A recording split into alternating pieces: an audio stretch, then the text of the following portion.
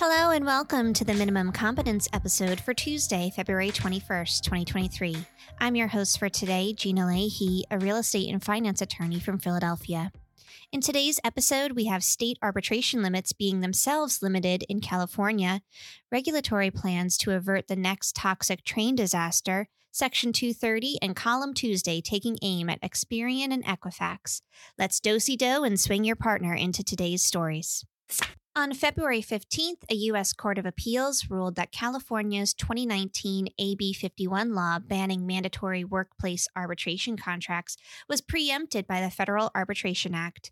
Other state laws attempting to limit mandatory arbitration in the workplace have been rejected in New Jersey, New York, and Washington. A federal court upheld a law in Illinois limiting the enforcement of mandatory arbitration, but this does not challenge the precedent set by the Federal Arbitration Act. While Congress has taken some action against pro-arbitration federal policy, such as the law banning enforcement of contract provisions mandating third-party arbitration of workplace sexual harassment or assault claims, it has yet to pass broader restrictions on mandatory arbitration. Many state lawmakers in Democratic majority legislatures continue to attempt to ban or limit mandatory arbitration. States are considering enacting laws similar to California's Private Attorney General Act, which lets workers sue their employer on behalf of the state to enforce certain employment laws. However, federal legislation remains the most viable solution for pursuing a uniform limitation. Transportation Secretary Pete Buttigieg plans to increase regulation of high-hazard flammable trains and raise penalties for violations in the aftermath of a chemical train derailment in Ohio. The Transportation Department is urging freight rail companies to speed up the use of safer tank cars and opt into a reporting system that protects whistleblowers who spot safety problems. Buttigieg is also calling on Congress to increase the maximum fines the department can impose on rail companies for violating safety regulations and to expand hazardous materials training for first responders. The National Transportation Safety Board is still investigating the cause of the Ohio derailment, but the Transportation Department plans to pursue further rulemaking on high-hazard flammable trains and electronically controlled pneumatic brakes. Environmental Protection Agency Administrator Michael Reagan is set to announce additional measures to ensure the health and safety of the community in Ohio affected by the derailment and to hold Norfolk Southern accountable. It is worth noting that Norfolk Southern was among the rail companies set to strike at the end of 2022 before Congress and the president intervened. In September of last year, railway workers belonging to the union Smart Transportation Division, Smart TD, rejected a deal brokered by the Biden administration, prompting the possibility of either a strike or being locked out by rail companies. The railway workers had been engaged in almost 3 years of contract negotiations, and they were demanding higher pay and better working conditions. The railway contract negotiations involved a heated debate over an attendance policy that union members said was oppressive. Congress stepped in and passed legislation aimed at averting the rail strike. Norfolk Southern has been at the center of controversy regarding its continued use of Civil War-era braking systems. It is unknown at this time if those systems contributed to the derailment.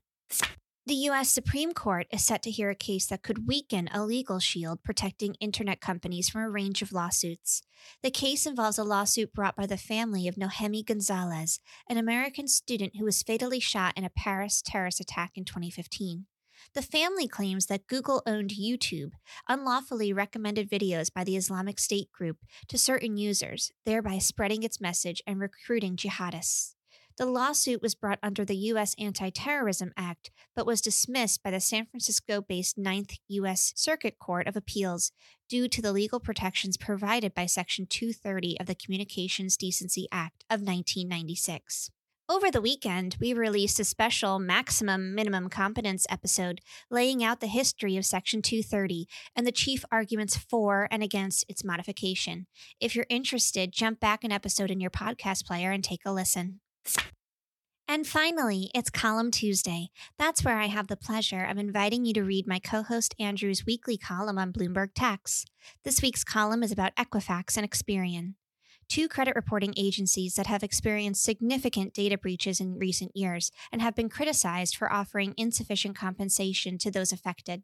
The 2017 Equifax breach settlement pool of over $38 million resulted in per-consumer payouts mostly in the single dollar-digit range, despite the breach affecting nearly half of the U.S. population.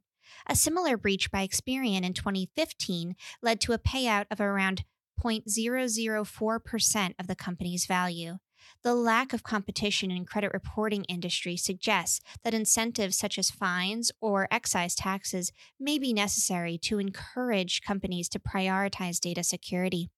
Offering bounties to ethical hackers who report vulnerabilities could also incentivize agencies to value data breaches as a serious threat to consumer security. The value of personal information on the dark web and its minimal compensation through legal channels raises questions about how the justice system values individuals' data. Thank you so much for listening to Minimum Competence, your daily news podcast for lawyers. If you're looking for more than minimum competence, links to further reading on all of the topics touched on today are in our show notes. If you have any questions or story suggestions, find us on Mastodon on the esq.social instance. I'm at Gina, and my co-host Andrew is at Andrew. Minimum Competence is part of the Esquire Cast network of podcasts and streams on esqstream.com. We'll see you back here tomorrow, and until then, trot happily into the sunset with your minimum competence.